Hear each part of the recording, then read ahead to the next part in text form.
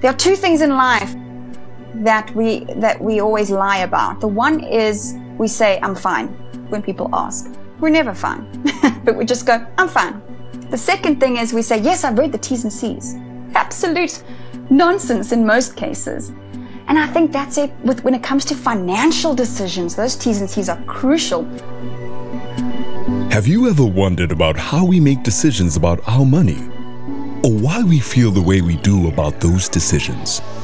Welcome to Nudging Financial Behavior, the podcast that aims to help you understand how and why you make certain decisions about money. Presented by Dr. Giselle Willows, an expert in behavioral finance. This podcast is all about looking at human behavior and biases, especially when it comes to your finances.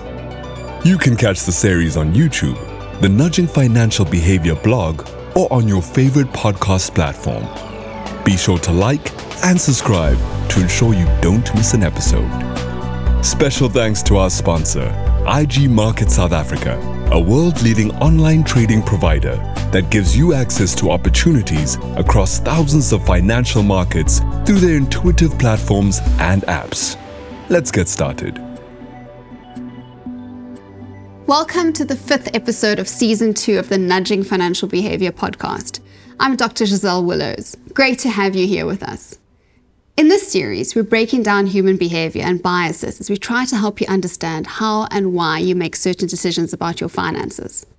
This is the last episode of this little mini-series that we're doing on risk and loss aversion. I know we're on to our 5th episode here, but it's a big topic and there is a lot to wrap our heads around. Today, I want to introduce you to a field of study called impression management.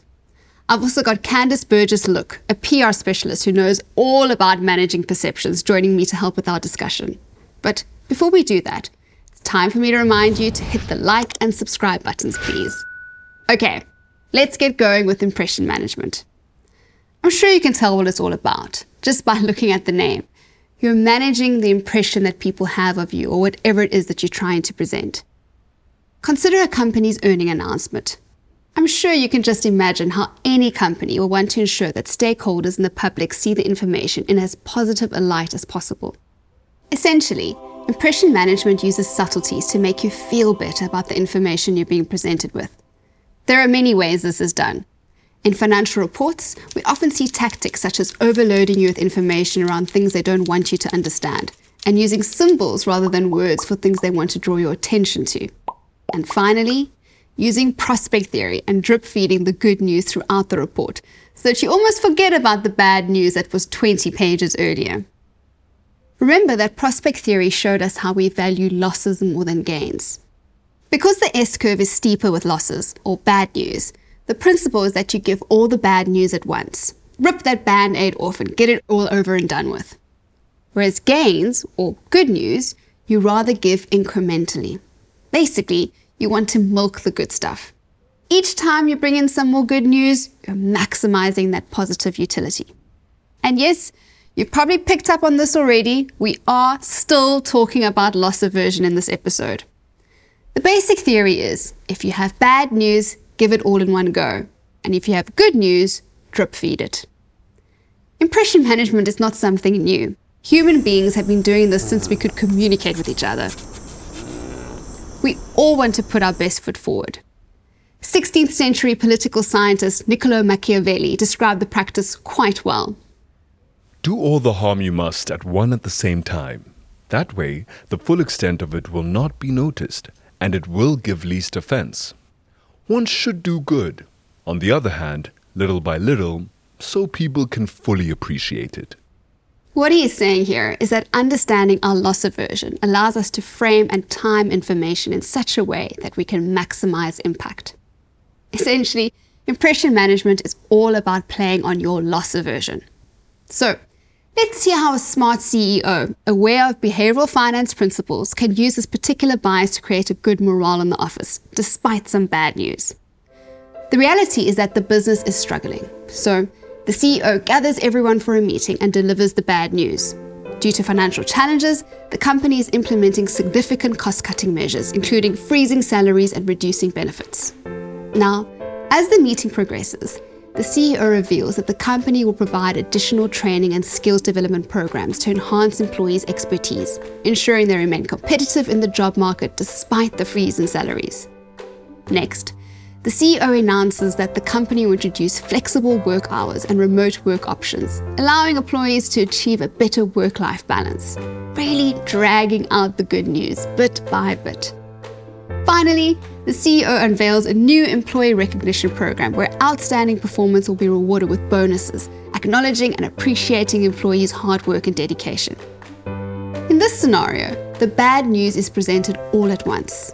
Then, the good news is drip-fed throughout the meeting, gradually improving the overall impression and lessening the impact of the negative announcement. Now, I'm not saying that this practice is wrong. I'm saying it's clever. But I'm also saying that we need to be aware of it. Impression management is everywhere. Sometimes it's completely unconscious. Something we do in our everyday lives. We might fudge the truth a little bit so that we don't look like we did something a bit silly. I mean, what's the first thing we do when we trip over in public? We look back to see what we tripped over and try to make it obvious to everyone that it's not our fault that we tripped. It was the uneven pavement. Hey, I'm clumsy. I'm a victim of uneven paving all the time. And it's a natural thing to do, to make yourself look a little bit or a lot better in front of other people. Think about your profile picture on Facebook, Instagram. I'm pretty sure you didn't upload the most natural photo of yourself. You upload a good photo of yourself.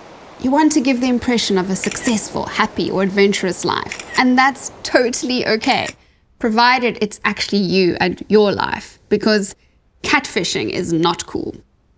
I actually got a little story from Steve Ward, remember our guest from episode 1, about how he's worried that he might be seen as a catfisher.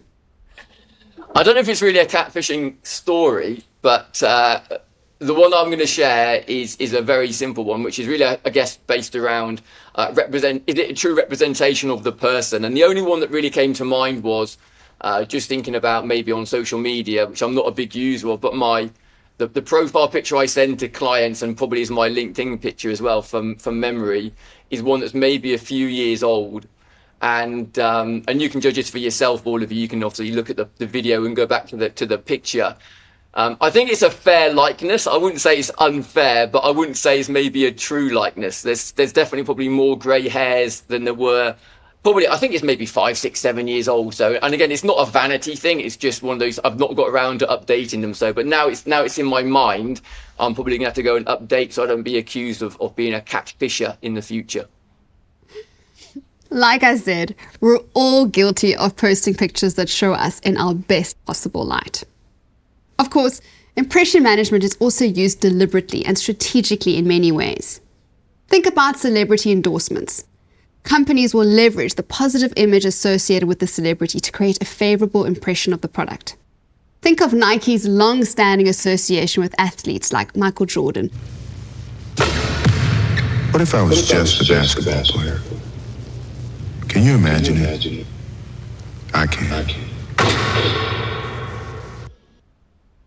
Or Pepsi's campaigns featuring pop star Beyonce.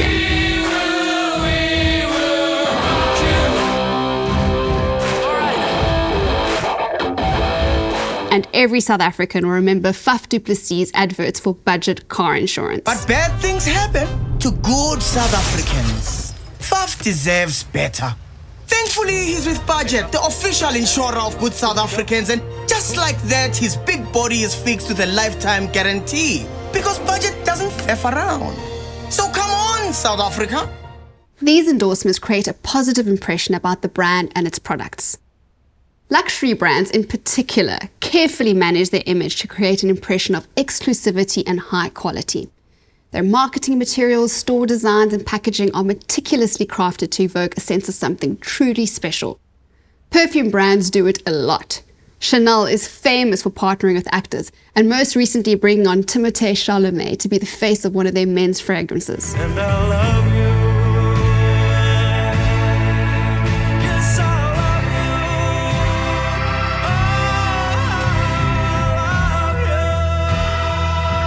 love you. Bleu de Chanel. And no one knows how to garner the power of impression management better than a marketer. In marketing, it's actually twofold. Firstly, They offer you the best product ever. This product will make your troubles go away, it'll make your life easier, and it'll make you feel happy. Secondly, owning this product will make you look better. People around you will have a better impression of you when you buy this product. To help us understand how impression management is used strategically in the marketing and public relations world, I've got PR specialist Candice Burgess-Look on the line. Candice has worked in PR for 18 years and currently runs her own business. Welcome to the podcast, Candice.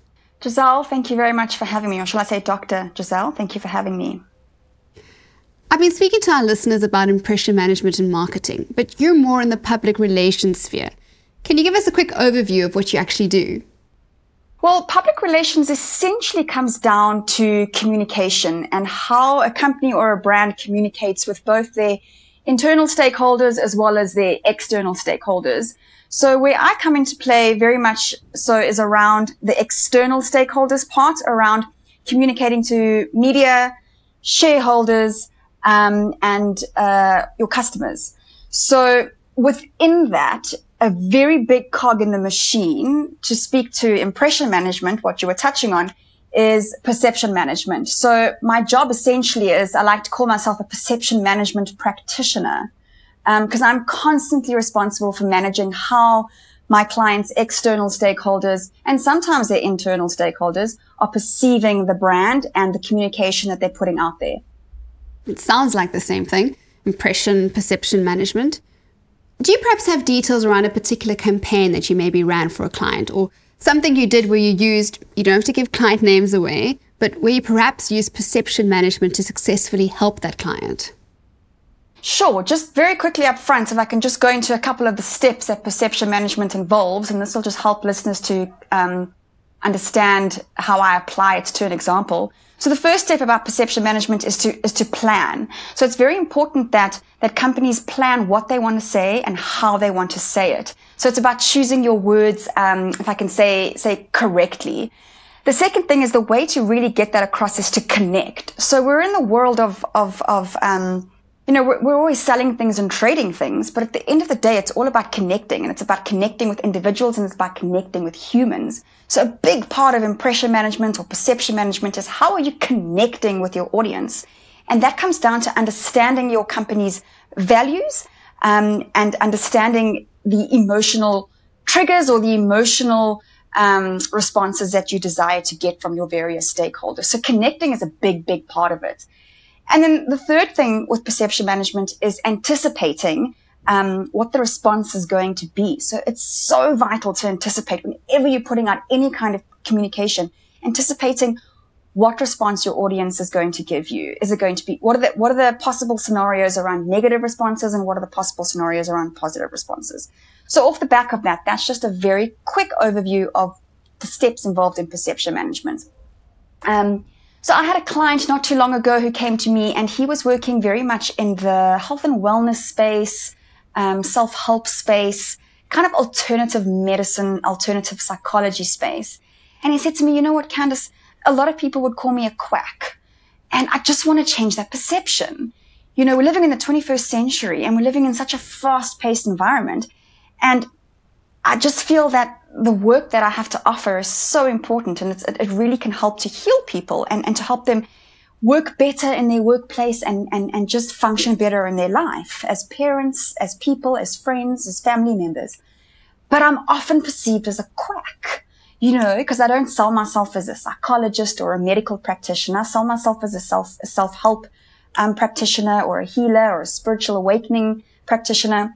And I said, what you do is so fascinating. I think what we first need to do is plan, right? That's the first thing, is planning. How are we going to change the public perception, or the perception of those people that you engage with, that you're not just some quack selling some random nonsense, or what people like to term as new age stuff. So the first thing was to really understand who he was as a person, and to tap into his qualifications, and to build his profile in such a way that people can buy into what he has to say. So I said, listen, tell me about your background, tell me about your training. Turns out this guy has been all over the world. He's got so much experience in teaching his methods. He has studied psychology. He has a postgrad in psychology, has a postgrad in a medical science degree, all kinds of certificates. I thought, fabulous. I mean, this is the kind of meat and experience that we need to get across to your audience. So we really tapped into that.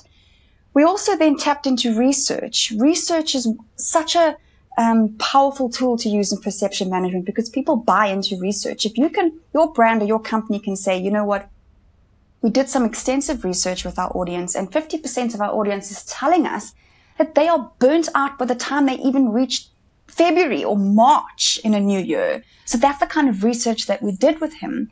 And off the back, by using his credentials and by using studies and evidence-based research, we were able to create a substantial profile that separated him from the so-called quacks and new age stuff to actually being someone of authority on the matter.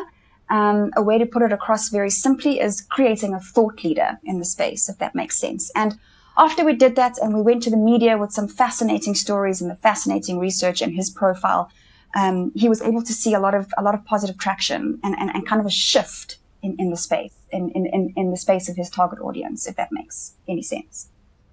Makes complete sense. Such simple steps, but it really works.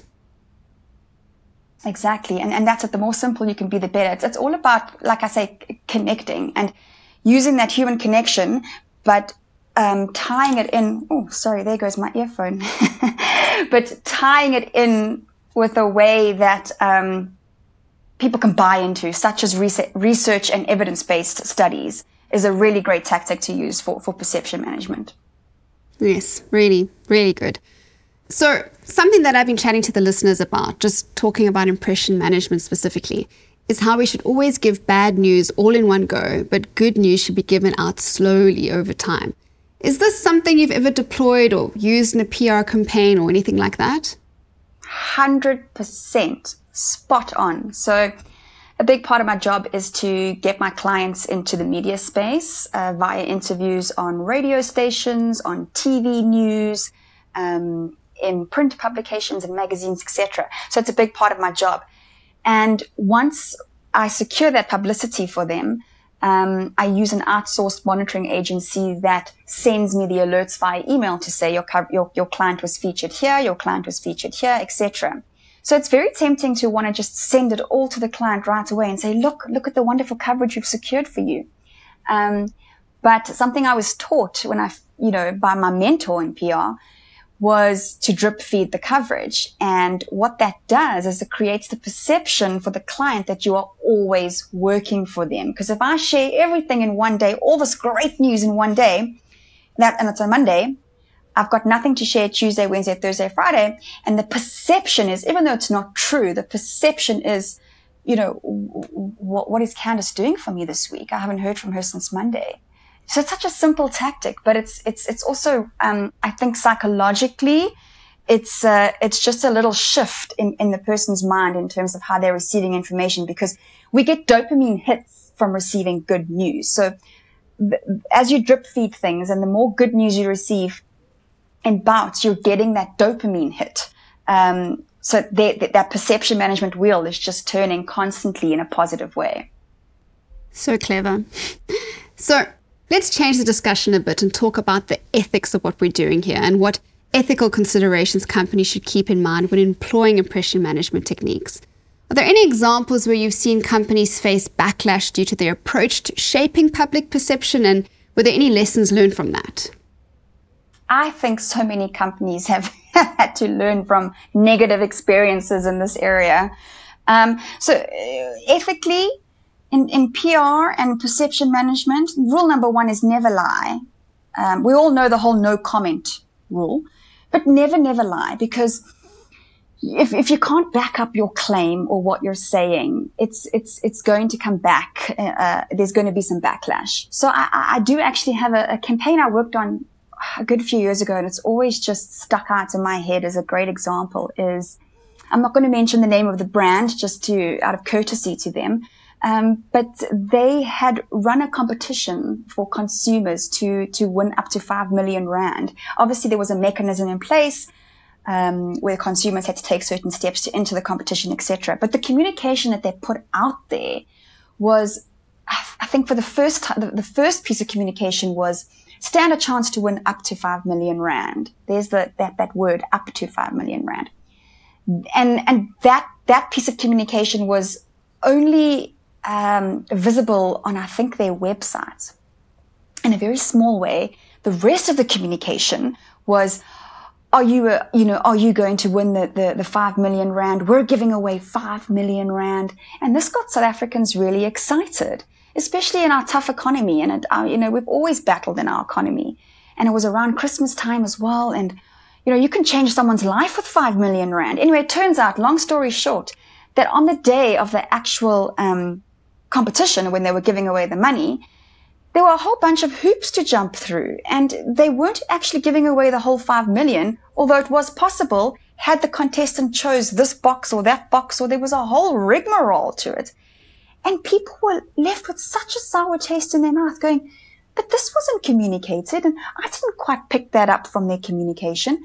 Now, the brand's response to that was, well, we have legal legs to stand on. It was in our T's and C's, and we did use the words up to, and that's all very well. But the man on the street who's listening to the radio or seeing something in news or whatever thinks he's going to win 5 million rand. So it came back to hit them badly in a very, very, very negative way. They lost a lot of following after that, and social media was such a buzz. I don't know if they've ever recovered from that. So, you have to ask yourself those questions. That really comes back to perception management in terms of how are you crafting your communication. Perception management is the game of well-crafted communication. And everybody thinks they can write, and everybody thinks they have something to say. But you have to pedal back and say, what am I saying? And what are the possible scenarios when this communication hit the public? How is it going to be perceived, or how is it going to be understood emotionally? Because if you're triggering emotions like you can win 5 million rand, you've really got to be able to back that up. So if that example is really one that sticks out to me because the communication was so poor. Yes, I know. It's also like when you walk into a store and there's a sale and they say up to 80% off on goods, up to 80%. And it's always like the top I pick off the railing is only 10% off because it's that up to. But I need to ask you now, because you said we all know the no comment rule. I don't know the no comment rule. What's the no comment rule? Oh, so, this is from a media and publicity perspective. If there's a crisis and something terrible has happened, with your company and there's bad publicity, if a journalist phones you or you're on TV and you're being asked a question about said scenario, said circumstance, the worst thing you can do is say no comments. Because automatically then the perception is, oh, you're guilty. The audience thinks to themselves, why won't they answer the question? Why won't they comment on the story? What are they hiding? So that's usually the first rule of media and communication, is never say no comment if someone's asking you a question. It's the same as a customer asking a company a question. You can't say, I don't know, or I have no comment for you. You have to have an answer. That's your job. Just as long as you're truthful in your answers. And even if you do, exactly. Even if your answer is you don't have the answer, you have to say, that's a really great question. And unfortunately, I don't have the answer at this time, but we will get back to you. Take accountability. Yes, definitely. So a large part, in fact, the main focus of this podcast is to try and help people spot factors that could be impacting their decisions, especially decisions around money. With impression management or perception management being such a big factor in how products and services are sold to us, how do you think the public can guard against being taken for a ride? What should we be looking out for? Well, I think having a simple understanding of marketing can go a long way. Like we've just touched on the up to 80% off or win up to 5 million. So just engage with the communication. Whatever communication is coming at you, just engage with it fully. Listen wholeheartedly and read those T's and C's. Those T's and C's are there for a reason. And I think I was at a workshop yesterday, and a customer experience workshop, and the speaker said there are two things in life that we always lie about. The one is we say, I'm fine, when people ask. We're never fine, but we just go, I'm fine. The second thing is we say, yes, I've read the T's and C's. Absolute nonsense in most cases. And I think that's it when it comes to financial decisions. Those T's and C's are crucial. One of the banks that were actually at this conference yesterday had said, we are guilty of trying to play it too safe, and our T's and C's and our addendums are just so long. And we know that our customers are not reading them and they get trapped. So I think, ask questions, engage with the communication, take the time to read T's and C's, especially when it comes to financial decisions, and do not fall prey to marketing tactics, because unfortunately they're out there and everyone's trying to make a buck. So just take your time and also speak to experts. I think reach out to experts who can give you advice and lead you in the right direction. Don't make knee-jerk reactions. Thank you, Candice. These are really useful insights, and it's great to have the perspective of someone who isn't working directly in the finance industry on the show for a change, because it just reminds us that there are these different avenues and they all impact the money decisions that we make. So thank you very much for your time. My pleasure. Thanks for having me. As you can see, impression management has a lot to do with how information is framed. Do you remember our episode on framing in Season 1? The framing effect.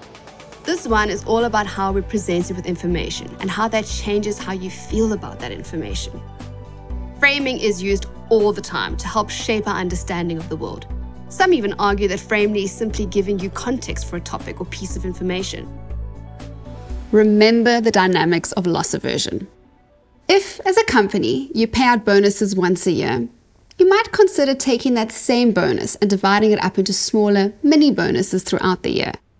Prospect theory tells us this practice will maximize the utility received by employees. You can also flip impression management around and use it to get something that you might want. If you're trying to convince someone of something, don't focus on the advantages, rather highlight how it will help them avoid the disadvantages. As an example, if you wanted to convince someone that being an alcoholic is bad, don't tell them that if they stop drinking, they could get a better job and earn more money. Rather tell them that they could lose their spouse and children. Okay, bringing the conversation back to your financial behavior. It's important to know that understanding the power of how information is displayed to you can really help you when it comes to future financial decisions. Instead of getting swept up in the tactics of impression management, rather take some time to do proper research.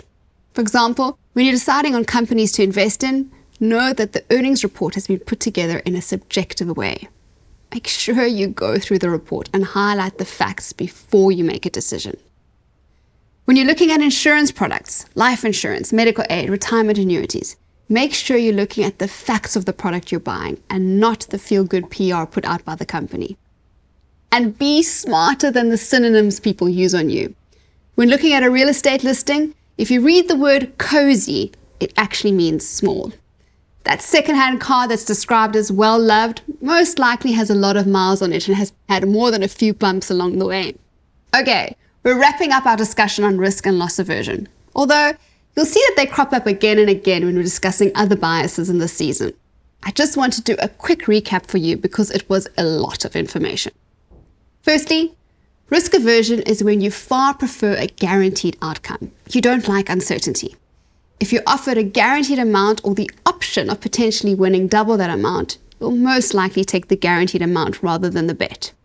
Now, risk, or rather a risky investment, is one that has the potential for significant gain, but also has a high chance of making a big loss in the same time period. And your risk tolerance is your ability to handle the uncertainty and all the ups and downs, which we also refer to as volatility, with that risky investment. Loss aversion, a different bias, is when you value a loss far more than you value a gain. If an investment has the potential to result in a loss, you'll probably need the opportunity to gain double the potential loss amount to make that investment worthwhile to you. We also covered the gambler's fallacy and the hot hand effect. And then we looked at the disposition effect, which is when investors display risk-seeking behavior with their losses, they hold on to them, but they're risk-averse with their wins and they sell them. And today, we looked at impression management. That was quite a lot. But that's it for our mini-series on risk aversion and loss aversion. As you can see, these biases are all intertwined and have many different elements that can play on your mind. I can't stress enough that we need to make sure that we're aware of our natural human behavior so we can spot when our biases are impacting our decision making. Thanks for watching or listening. I'll see you in the next episode where we're looking at a new bias, availability. But before I go, please don't forget to like this episode. That was Nudging Financial Behavior, hosted by behavioral finance expert, Dr. Giselle Willows. Make sure you like and subscribe so that you don't miss an episode. You can catch the Nudging Financial Behavior podcast on YouTube, our blog, or your favorite podcast streaming platform. Thank you again to our sponsors, IG Market South Africa, for helping to bring the show to life. And now for the disclaimer. This podcast should not be seen as advice. All the information and opinions are of the general nature. They are not intended to address the needs or circumstances of any individual.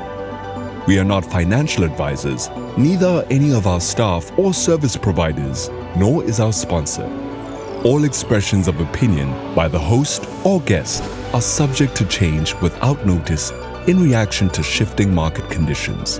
Any information you get from us should be seen as only that, information only.